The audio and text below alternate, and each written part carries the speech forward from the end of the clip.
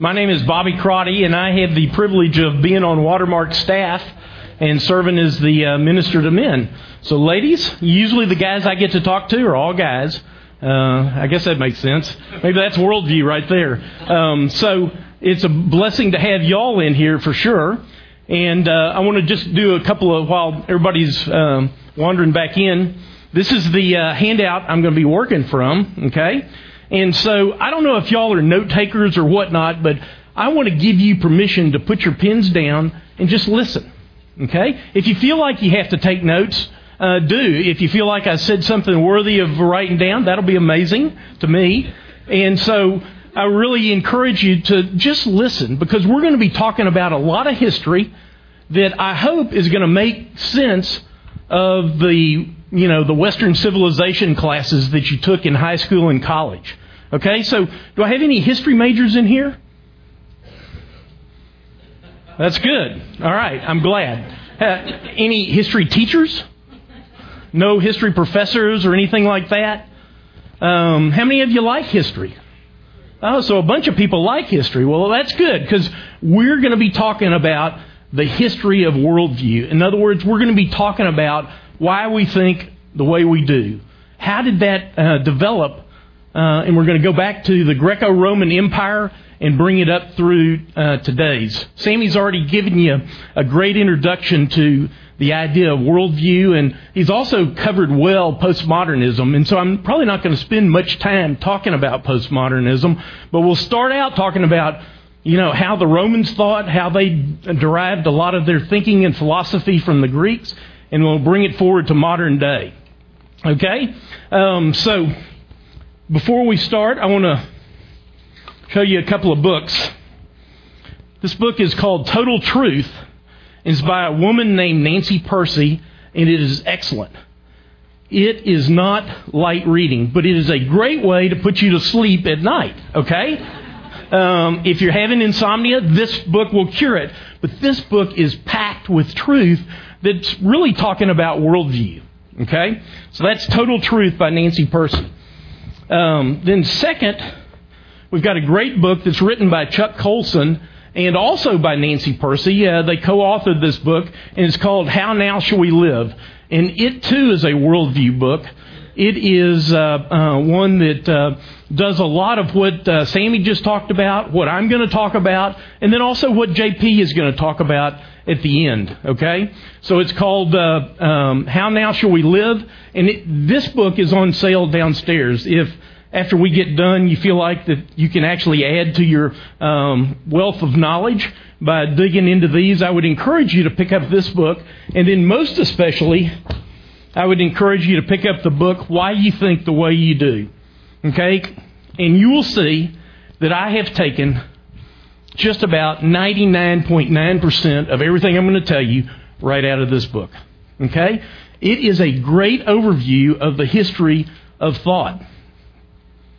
A great overview of how we got to thinking the way that we do today.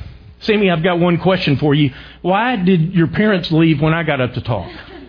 Because I actually had a question for them.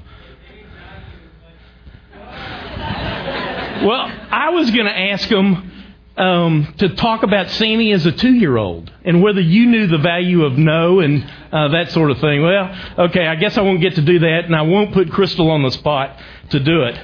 But I did bring my own cheering squad as well. My daughter Becky is back here in the back, and I didn't know she was actually going to be here, but it is a blessing to see her sitting back there. So, Beck, thanks for being here. She just turned 27 the other day, celebrated a big birthday. All right. Okay, so now, what is a worldview? This is review. You learned all this from Sammy. So what is a worldview? A way you see the world. Yeah, it's simply a lens through which you look at reality. And what is truth? Sammy talked about that too. Truth is, what conforms to reality. Okay? And so who has a worldview? We all have worldviews, exactly. Even if we don't know it, we have a view of looking at life.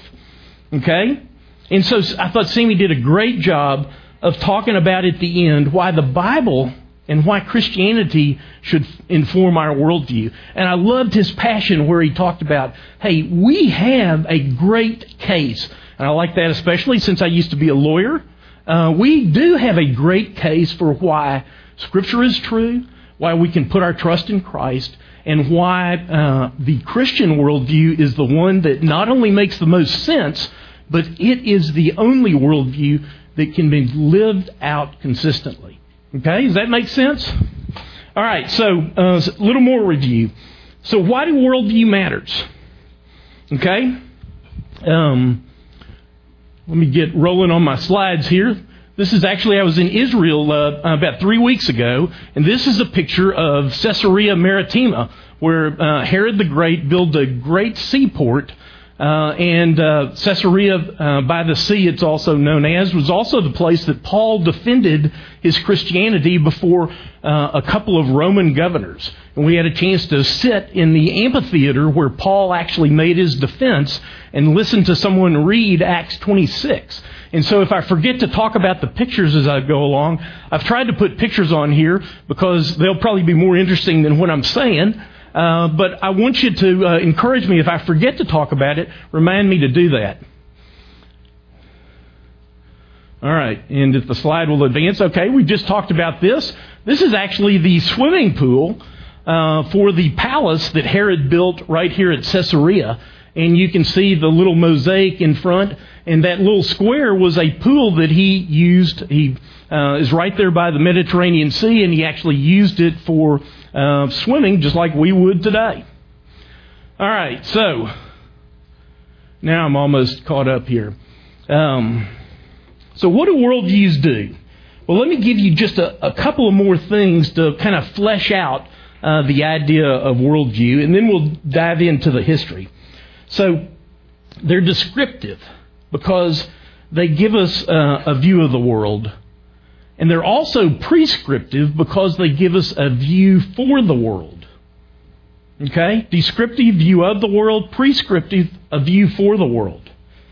And they give you an explanation of the world and an interpretation of the world. And then finally, what's important really is how we live that out, because they give you an application for the world as well. How it's the kind of the so what question of how do we live this out? And so why do worldviews matter to us? Well, Sammy had a slide. Remember his pyramid slide? And up at the top, we have a worldview. And our worldview informs our values. And our values inform our actions. And so really, worldview is a fundamental orientation, and it's not so much one that's thought out, but it's one that's lived out. And it's not really so much the which one you have, but it's which one has you. Okay, does that make sense? All right. And so why do they matter to us? Well, culture is simply a reflection of the people's worldview. And so for society to function, as I say on this slide, there's got to be a broad agreement about a set of values. And one of the reasons we're seeing the political divide in our country that we're seeing now, where you got about half of the folks thinking and voting one way and half the folks thinking and voting the other, is that there's not anymore a broad agreement on the set of values about what does it mean to be human. We see that played out in the abortion debate where people are talking about, when does life actually begin? What does it mean to be human? And you also see that played out in how we relate to each other. And then finally about what is our purpose in life? Okay, so how many of you know what your worldview is? Well, I won't ask you to raise your hands on that one, but how many of you knew you had a worldview before you walked in here? A lot of hands on that. That's good. Because that's what we're called to do, is to not only understand our worldview, but then to go live it out on a consistent daily basis. And in saying that, that's when you go from preaching to meddling. Because that's when, the rubber meets the road. And when we come down to the point of how are we going to make daily decisions about how we live our lives. Okay, so The next question I want to ask is, so why the history lesson? So why should we take 40 of your good minutes to try to give you a little overview of how we got to this point? Let me give you a couple of quotes, I think, that will help us understand why this is so important. George Santayana is a Spanish philosopher. How many have heard of old George? Well, that's good. Neither had I. But he's got a famous quote. And he said, "Those who cannot remember the past are condemned to repeat it." And one of the things I hope you're going to see from this is that as Sammy's talked about the prevalent worldviews today, you're going to see how much those different worldviews relate back to things that have happened throughout the course of history. Those who cannot remember the past are condemned to repeat it. Friedrich Hegel's a German philosopher, and he says the only thing we learn from history is that we learn nothing from history. Think about that for a second. And then finally, I love this quote from David McCulloch. Anybody read any of David McCulloch's things? John Adams. He's written a bunch of books that are great. The John Adams book particularly I'd recommend to you. But he says history is who we are and why we are the way we are. I think that really captures what worldview is about. Okay, and so why the history lesson? Well, I would suggest to you that the ability to understand your worldview rests on your understanding where your worldview came from. And I would also say to you that to be able to understand your own worldview, and particularly to be able to defend it in the marketplace of ideas when you're talking with other folks who have a different worldview, you have to understand where their worldview came from. To be able to effectively and in a winsome and engaging way give an account for the hope that's within you. You know, 1 Peter 3:15 tells us that we're always to be ready as believers in Christ to give an account for the hope that's within us, and to do it with gentleness and reverence. And to be able to do that, you need to understand where their worldview has come from. And then finally, I would suggest to you that this is important because hopefully with this class today, you'll finally be able to make some sense out of those Western Civ classes that you sat through in college. How many of y'all have had a Western civilization sort of course? Okay, yeah, most everybody in here. I don't know about y'all, but those were sort of things. I had one in my freshman year in college. I went to a college called Virginia Military Institute. And the thing I remember most about that class is that the professor was an expert shot with blackboard erasers. Because if you fell asleep in his class, he, from 40 feet away across the room, would be able to zing you in the back of the room with an eraser upside the head. And there is nothing like being awakened in a class like that. Okay? But I hope that this class today is going to be one that not only will keep you awake, but will help you say, okay, so that's kind of how we got to the point where we are. Okay? And so, you know, I would suggest to you that, as this slide indicates, that really the key dynamic for the development of a Western worldview is the interaction of the Greek civilization, the Greco-Roman civilization, with Christianity. And we're going to talk about that. Here's a little picture from a city in Israel where you can see the ruins left by Romans from, they had a huge earthquake in 750 or so A.D., and the Roman ruins were toppled. And it's a city called Bethshan, which is one of the cities of the Decapolis mentioned in the New Testament. If you've ever read about the life of Saul, when Saul was killed, the Philistines took his body and hung it on the wall of Bethshan. And so it was interesting to be in this city. But you can see that it was the interaction of the Roman civilization, the Roman Empire, with a Christian worldview that really began the development of the Western mindset that has predominated up until really the 1900s. Okay? All right, so let's take a look at the timeline here because I'm going to focus on 4 periods. Okay? We're going to look at the Greco-Roman era, and I've really simplified and tried to make this where it'll be something that you can remember. And think about that as lasting for about 1,000 years. You know, you've heard probably the phrase Pax Romana, and it was a time where the peace and prosperity of the Roman Empire extended over the realm where Rome really was the world back in those days and was the dominant world power. And so think about the Greco-Roman Empire is running from 500 BC to AD 500. Okay? Then the second period we'll look at is the Middle Ages. Okay? And so the Middle Ages, anybody know what the Middle Ages, what it's in the middle of? Why it's called the Middle Ages? Well, it's in the middle of, it's between the Greco-Roman Empire and really modern times. And if you think about the Middle Ages as running from AD 500 to 1500, and then from 1500 to about 1950 is when we look at the modern time frame. Okay? And then the final period we'll look at, and really Sammy's done a great job on covering the postmodern mindset, so we won't spend a lot of time camping out there, but that really runs from about 1950 up to current times. Okay? So Greco-Roman Empire from 500 BC to AD 500, Middle Ages between the Greco-Roman Empire and modern times runs from about AD 500 to 1500. And then modern era runs from 1500 to 1950. And the final postmodern era is what we're in right now. And it runs from 1950 up through today.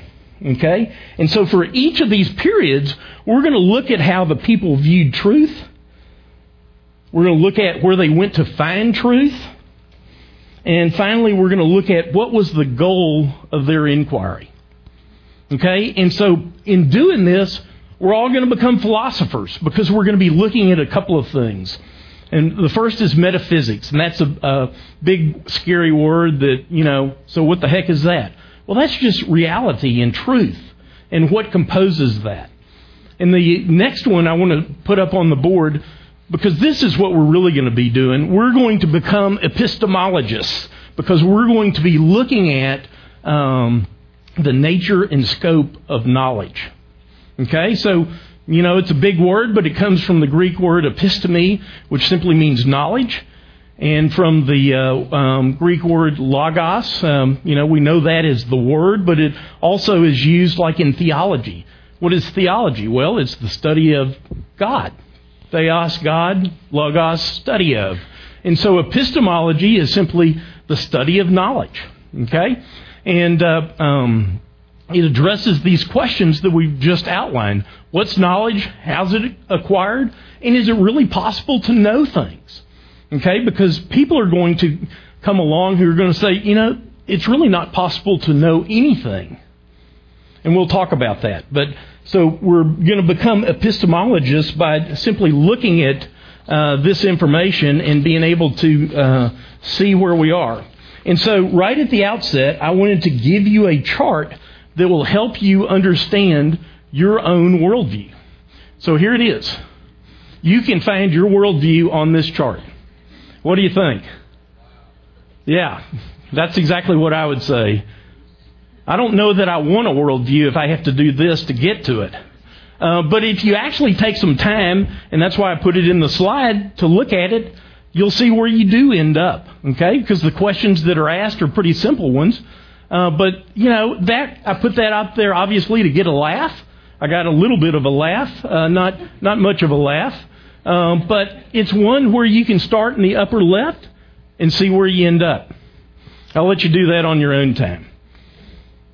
All right, so let's move to the Greco-Roman era. And let me just kind of set the stage here. So in the Roman world, peace and prosperity reigned. Wherever Roman legions went, They brought the brutality of battle and conquest, but behind it came peace and prosperity. And it was a society that was marked by efficient, even though at times very ruthless, sort of government.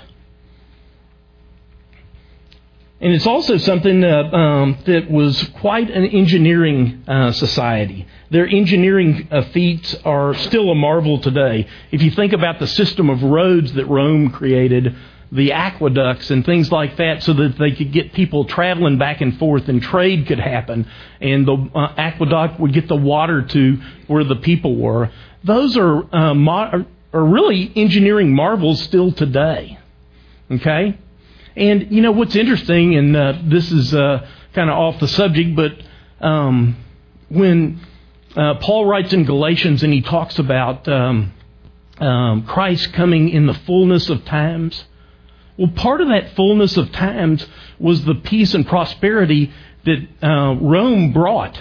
And their system of roads permitted people to travel around. And ultimately, what does that do? It allows the gospel to spread much more quickly than it ever would have without that system of roads. And so it's part of that fullness of times that God used to spread His word throughout the known world at that time. Okay? But there was also a brutal dark side to Rome.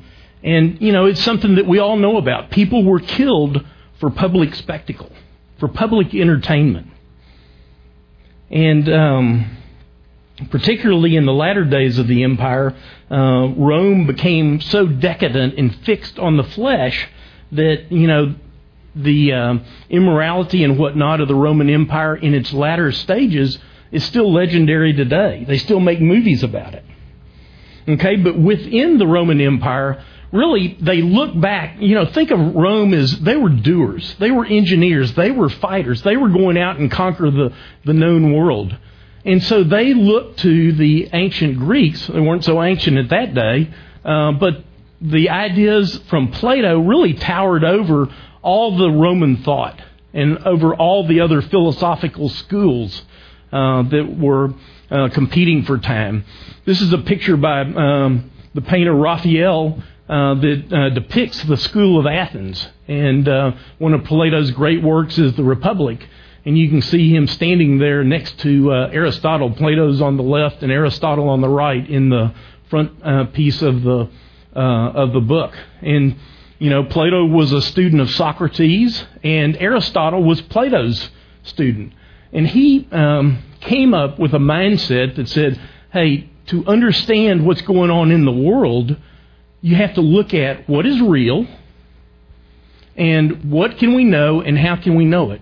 And what does that sound like? Well, it sounds like what we just talked about epistemology, okay? And so Plato was focused on those sort of things. Here's an interesting little tidbit about our man Plato. He was originally named Aristocles, okay? But his wrestling coach gave him the nickname Platon, which means broad, okay? He's a big guy. He was a wrestler. I'm a big guy. I relate to the idea of a big guy. And in fact, he wrestled in the Isthmian Games, which was one of the famous games in old Greece. Okay? And so he was as I said, a student of Socrates, and really preserved. Socrates really did not leave any writings, but we know from the writings of Plato a lot about the life and ultimately the death of Socrates. And then he also had a student named Aristotle that we learn even more from, and we'll talk about in a little bit. Okay? And so to understand Plato, you really have to look at the basic questions of what makes up a worldview. What's real? What's truth, which, we've talked about as being metaphysics, or, that which conforms to reality. And so what can we know and how can we know it? And so, again, that sounds a lot like epistemology. And in the ancient world, Plato put forth a worldview that focused on ideas. Okay? And so in understanding Plato, you really have to understand the difference between universals and particulars, or the one versus the many. And so if you walk in a forest, you can see thousands of leaves on trees. Okay? So those are the many. But from the idea of those leaves, you can distill from that an idea of what a leaf is. And that's the one. And so Plato put forth the idea that it was ideas. It was the looking at the universals that gave meaning to worldview. And so he saw that as the foundation for reality, to look at the ideas rather than to look at the particulars. And as worldview, as the ages go on, you're going to see a shift from the universal to the particular, to where people were looking at, well, what's real and what can I see and how can I see it and how can I define it and how can I apply a scientific method to it? Okay? And so he used clear thinking as logic, as the keys to truth. And he developed his idealism to a point where he could explain everything from the nature of God on the one hand to the existence of dirt on the other. And he looked for an all-encompassing system that would allow him to give a rational explanation for everything in the world. Okay? You know, one of the things I heard someone say during the break is that, hey, it looked like we had so much stuff to cover that it was almost, impossible to ask a question. And so let me just stop for a second and say, hey, if you have questions as we go along, I invite you to ask questions. And we're going to do, at the end, after JP gets done, the three of us will come up and we'll just do a little panel and take all your questions. And so if it's something that's just burning that you think you want to ask right now, go on and ask it. And I may defer because it may be something that I'm going to answer later on, or I may defer because I don't know the answer. But write that question down, and we'll definitely give you a chance at the end to be able to ask all your questions. Okay? Does that make sense? All right. So Plato's got this system that explains everything in the world, and that came to the fore and came to be what really was the predominant worldview in the Roman Empire. It was the most common religion among the educated classes, the patricians, they called themselves in the Roman Empire. And it looked at that, hey, you really can't judge anything without an absolute standard for measurement. That was something that, a biblical worldview would agree with. And our standard for measurement is God and how He's revealed Himself in Scripture. Plato called that standard the One. And the goal of his philosophy as lived out by the Romans was contemplation in a way that would allow you to achieve union with the One. Okay? And here's a picture of the Roman Forum as seen today. You can see the Colosseum in the background. And as the Roman folks were thinking, they were simply trying to get closer to the One. And the closer they were to the One gave them a higher status in the cosmic order. And it also provided a way to determine right and wrong. And it served as the foundation, really, to give each person a place in the society. And that was done according to capabilities. And, we describe the Roman Empire as an aristocracy, which is simply a word that means rule of the best. Okay? And the best people in the Roman Empire were those who, through contemplation, achieved union with the One. But it resulted in some problems as well. And so, the nobility, as the Roman Republic started, in the beginning of even the role of the Caesars and whatnot, they worked the land and they were responsible for being working part of society.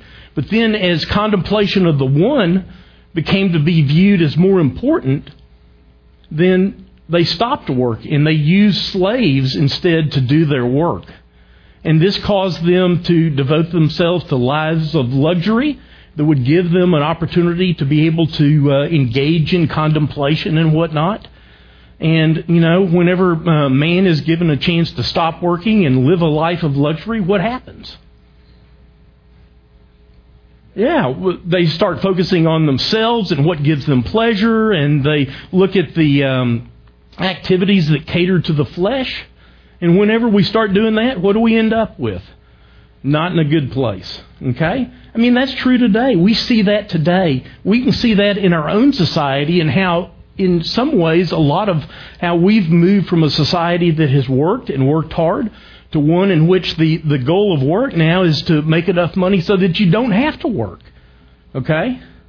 And I'm not here to wail on making money. There's absolutely nothing wrong with that. But again, the question is, what are you going to do with it?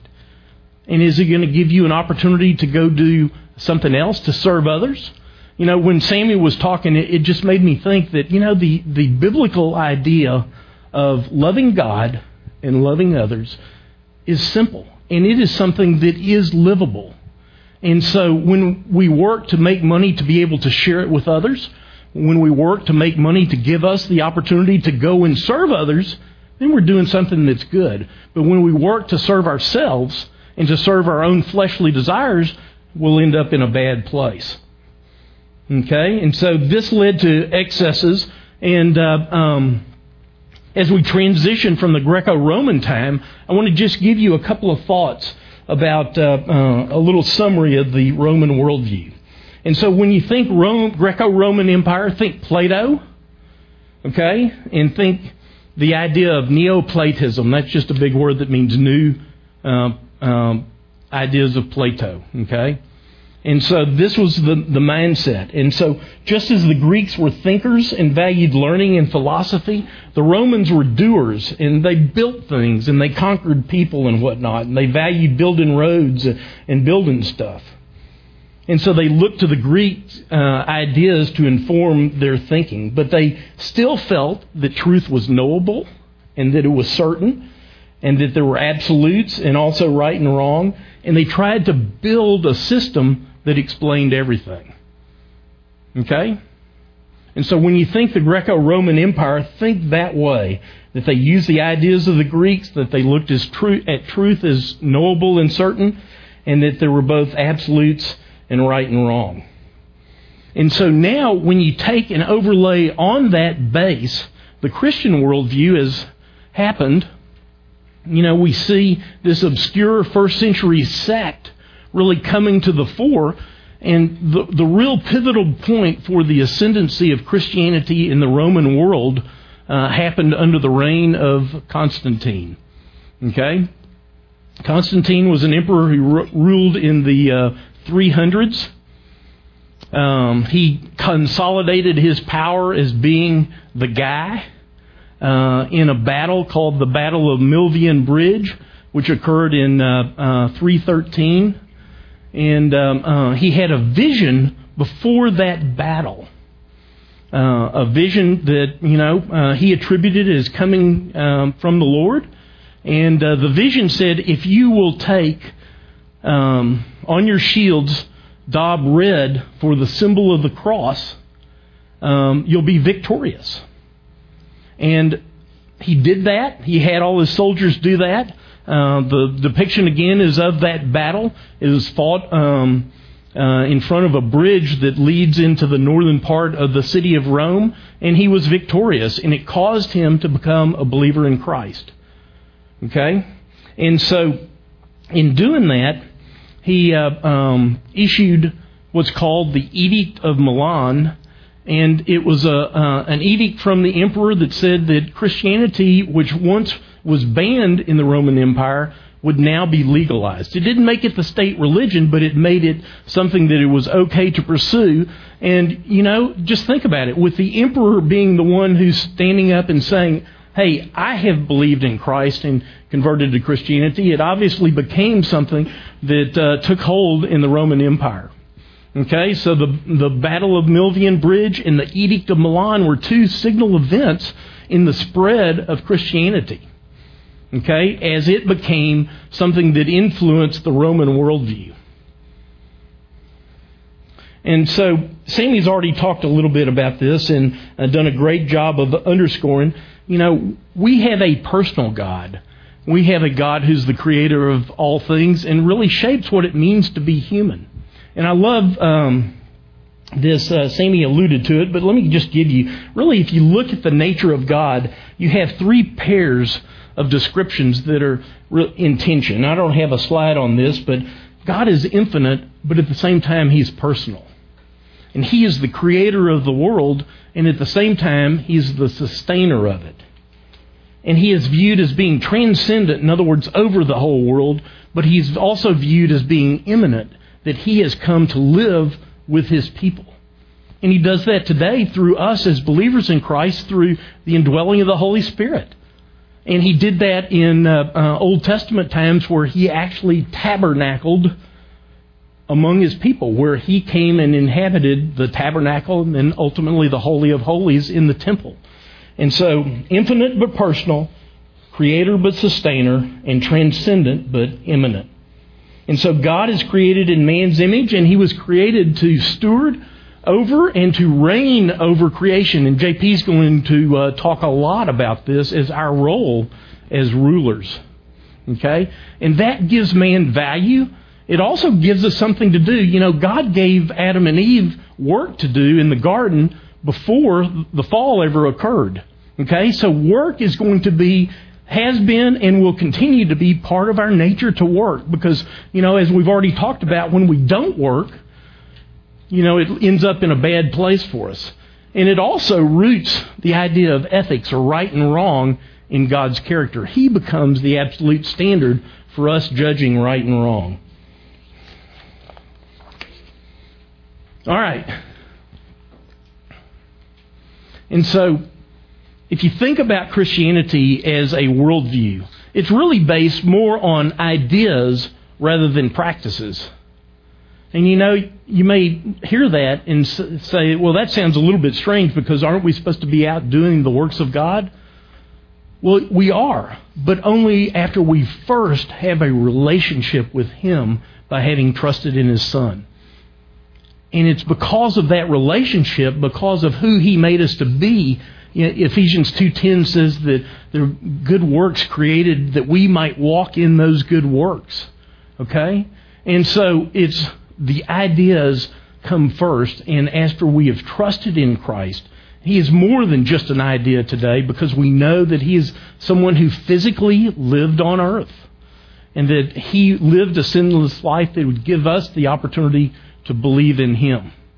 Okay? And so, since Christianity is formed on ideas, it makes study, what you guys are doing here today, more important and it really in a different way from either Islam or even Judaism, where study becomes an essential part of what it means to be a Christ follower. We have to know His Word to be able to go live it out.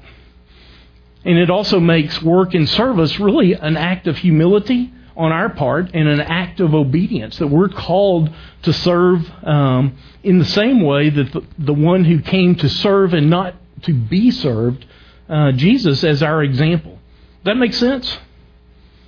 Okay. All right, so now we're going to make the transition from the Greco-Roman times. Again, I picked the date as 500 for just kind of an arbitrary way to trace it. You know, Rome was overrun by Germanic tribes, and we had the fall of Rome, and it started a period that some historians have called the Dark Ages. And it's really part of the Middle Ages. They call it the Dark Ages because there weren't any real sources of written information about this period of time. Okay, but not surprisingly, the one institution that remains standing even in the midst of the chaos of the fall of the Roman Empire is the church. It is an island and continues to be an island of stability even in the chaos that's going around. And I put up here an icon of St. Patrick. You can see if you get up here up close, he's holding a shamrock. And let me tell you a little bit about Patrick. It's an interesting story. He was a guy that at the age of 16 was captured by Irish raiders. He was living in Roman Britain at the time. And so he was taken captive, and he was taken to Ireland, and he lived as a slave for 6 years. And as a slave, he tended sheep. Does that sound familiar? And he learned a lot of life lessons tending those sheep. You know, it makes me think of David. It makes me think of Jesus' teaching in John 10. If you missed church last Sunday, go listen to what Wagner had to say about John 10. It was awesome. Okay? He's talking about shepherds and the way shepherds lead. Patrick learned these things. And he has a vision, even after he escapes from Ireland, he goes back to Britain, and he has a vision when he's in Ireland. He hears people that he knew calling out to him in a dream that said, "Patrick, come back." And so he has believed in Christ, and it causes him to go back to Ireland to serve as in essence, really a missionary in Ireland. And when he goes back, he finds fellowship, he finds other believers, and he receives training, and ultimately he becomes the Bishop of Ireland. And he continues to preach the gospel faithfully and train hundreds of disciples who then go out and not only evangelize Ireland, but they spread out back to the continent. And remember what we talked about the Dark Ages? Well, Patrick and his followers bring learning and education back to the continent. And they start monasteries where the study of the Word is important. And they copy the old things that they've been able to find, the old manuscripts relating to Scripture and whatnot. And they set up monasteries where people can go and study about what it means to be a Christ follower. And in doing so, they really save civilization on the continent. And this is a great little book. It's called How the Irish Saved Civilization. And I don't know about y'all, but until I read it, I never thought about the Irish saving civilization. But if you go read this book, it will give you a great picture of how Patrick and his followers spread the cause of Christ throughout the continent and reinstituted learning and the love of learning and the ability to study things because of the manuscripts that they copied. And so Patrick spreads the light of truth and learning not only throughout Ireland, but back through all of Europe. And with this, we see the transition to the Middle Ages. And think about that as 500 A.D. to 1500, okay? And during that time frame, the predominant mindset was known as Platonic humanism. You know, again, we're going back to the ideas of Plato.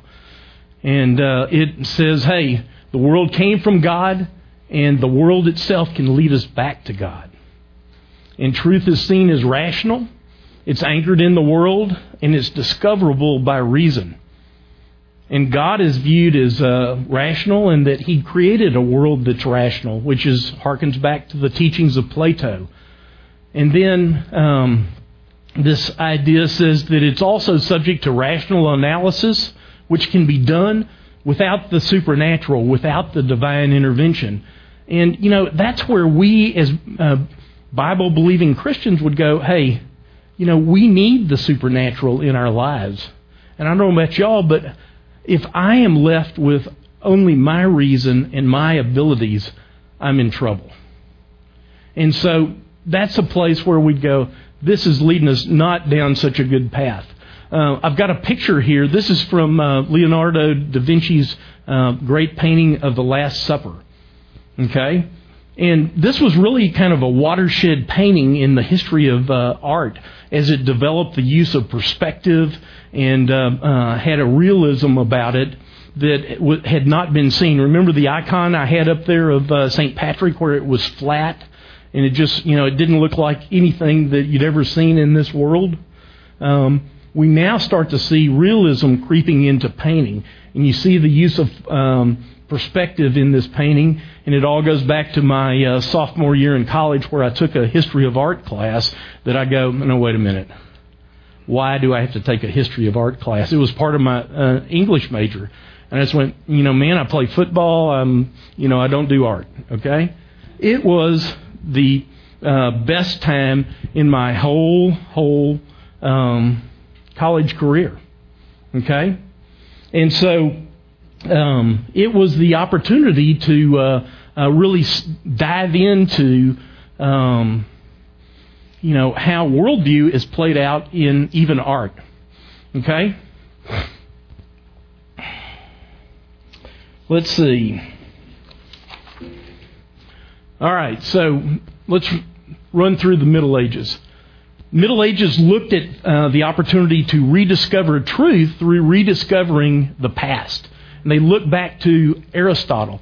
Actually, some of the writings of Aristotle were preserved by the Muslims. And we were able to, people living there were able to get copies of Aristotle, and it used them as a way to look back, to look at truth. And they viewed truth as knowable, as necessary, but the best guide to truth was rooted in the past. And so look at this slide will give you kind of a capsule of the medieval worldview. And they looked at the world as being real and good, and it mirrored God's nature. It was created by a good God, created men to work because God worked. And we had a calling to pursue God's glory, but we were free to use the world's resources to pursue that. Okay? But that worldview started to fray. And it started to fray with the occurrence of just a few different things, like the Renaissance, as there was a rebirth of learning. It also ultimately resulted in excesses where you focused on man as the ultimate determiner of things. You started to see the cracks in the church as the Protestant Reformation came along. And in the discovery of the Americas and the rediscovery of an old skeptic, you see the Middle Ages start to fray, and there came about a momentous change as well. And so let's take a quick look at these things. So the Renaissance believed that truth existed, it could be known, that the past was the best guide, and that there was a unified system of knowledge that could be found. Sounds a lot like what Plato said it all. But here was something different. Man became the measure of all things in the Renaissance. And I've put up here a handy little iPhone app that you can get for only $9.99, and it will give you high-definition pictures of the Last Supper, or a high-definition look at Leonardo's Last Supper. Leonardo was the guy who was the leading man of the Renaissance. So I thought that was interesting that the iPhone had that. And so what happens in the Reformation? Well, we had the 5 solas. Sola Scriptura, by Scripture alone, Christ alone, by grace alone, by faith alone, and glory to God alone. And that mindset set apart the Protestant way of thinking from Catholicism. Okay? We had the discovery of the New World. And in the New World, they found new people and new animals, and they start to go, no, wait. Now, here we thought all the animals that were on the ark with Noah were what we knew, but here they're new animals, and they're new people that we don't have an explanation for. And so they started to ask questions about the biblical account of things. And then in rediscovering the past, they looked again at a skeptic known as Pyrrho. And they looked at how can I know with certainty, which was what Pyrrho said. We really can't know anything with certainty.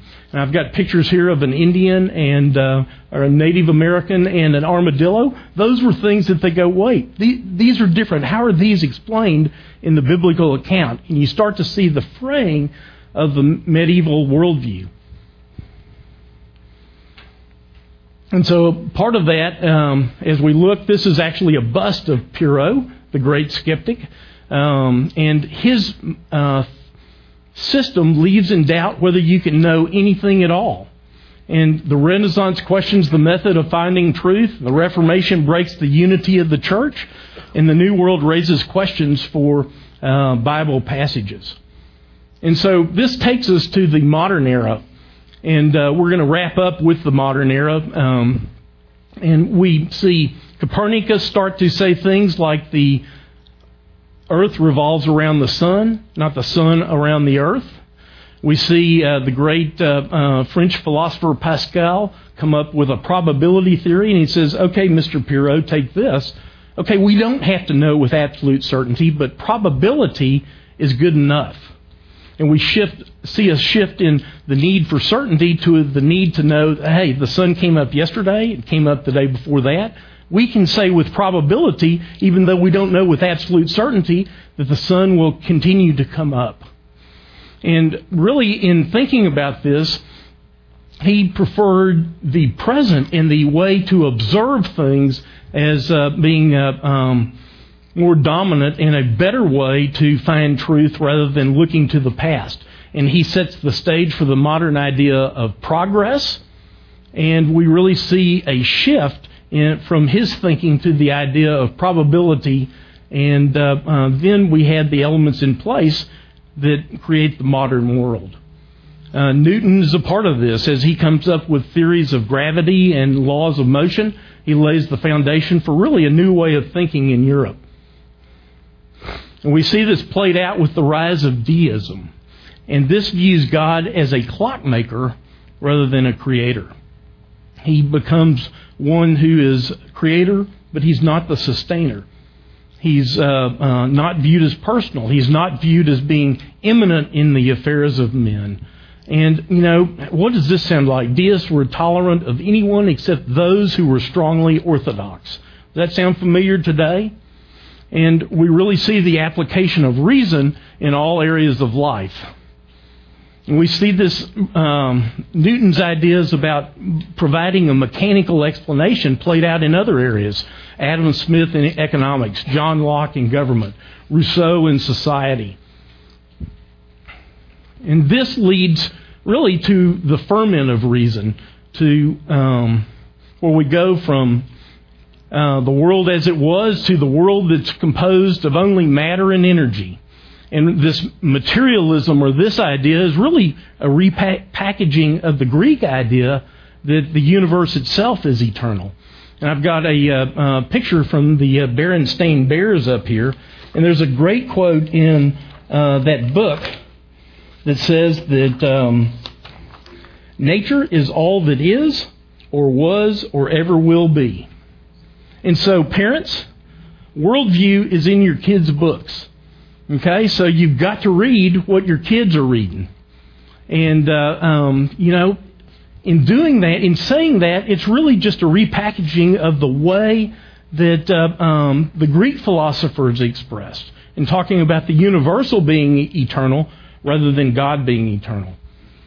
Okay, and so the missing link, and it's appropriate that we call it the missing link, is how does man end up in this system? And so we end up with an idea that Darwin says that, well, we got here because we evolved. But really, Darwin's work is scientific, not scientific theory, but it's really a worldview. And then from there, it's a quick step to the isms of the 20th century: Marxism, communism, nihilism, existentialism, and whatnot. And finally, we end up in postmodernism. I'm going to just flip right through these, because I want to leave you with this final thought. I mean, is there anything more postmodern than that? You can see how art has changed from Patrick to the Last Supper to here is an iPod ecosystem number 10, which is created by the artist who is known as Bracket D NASA B close bracket. That's his name. All right. And so let me just show you this chart. It's on your paper, and it summarizes the nature of truth, where truth is found, and the goal for each one of these different ages. And with that, I'll turn it over to JP.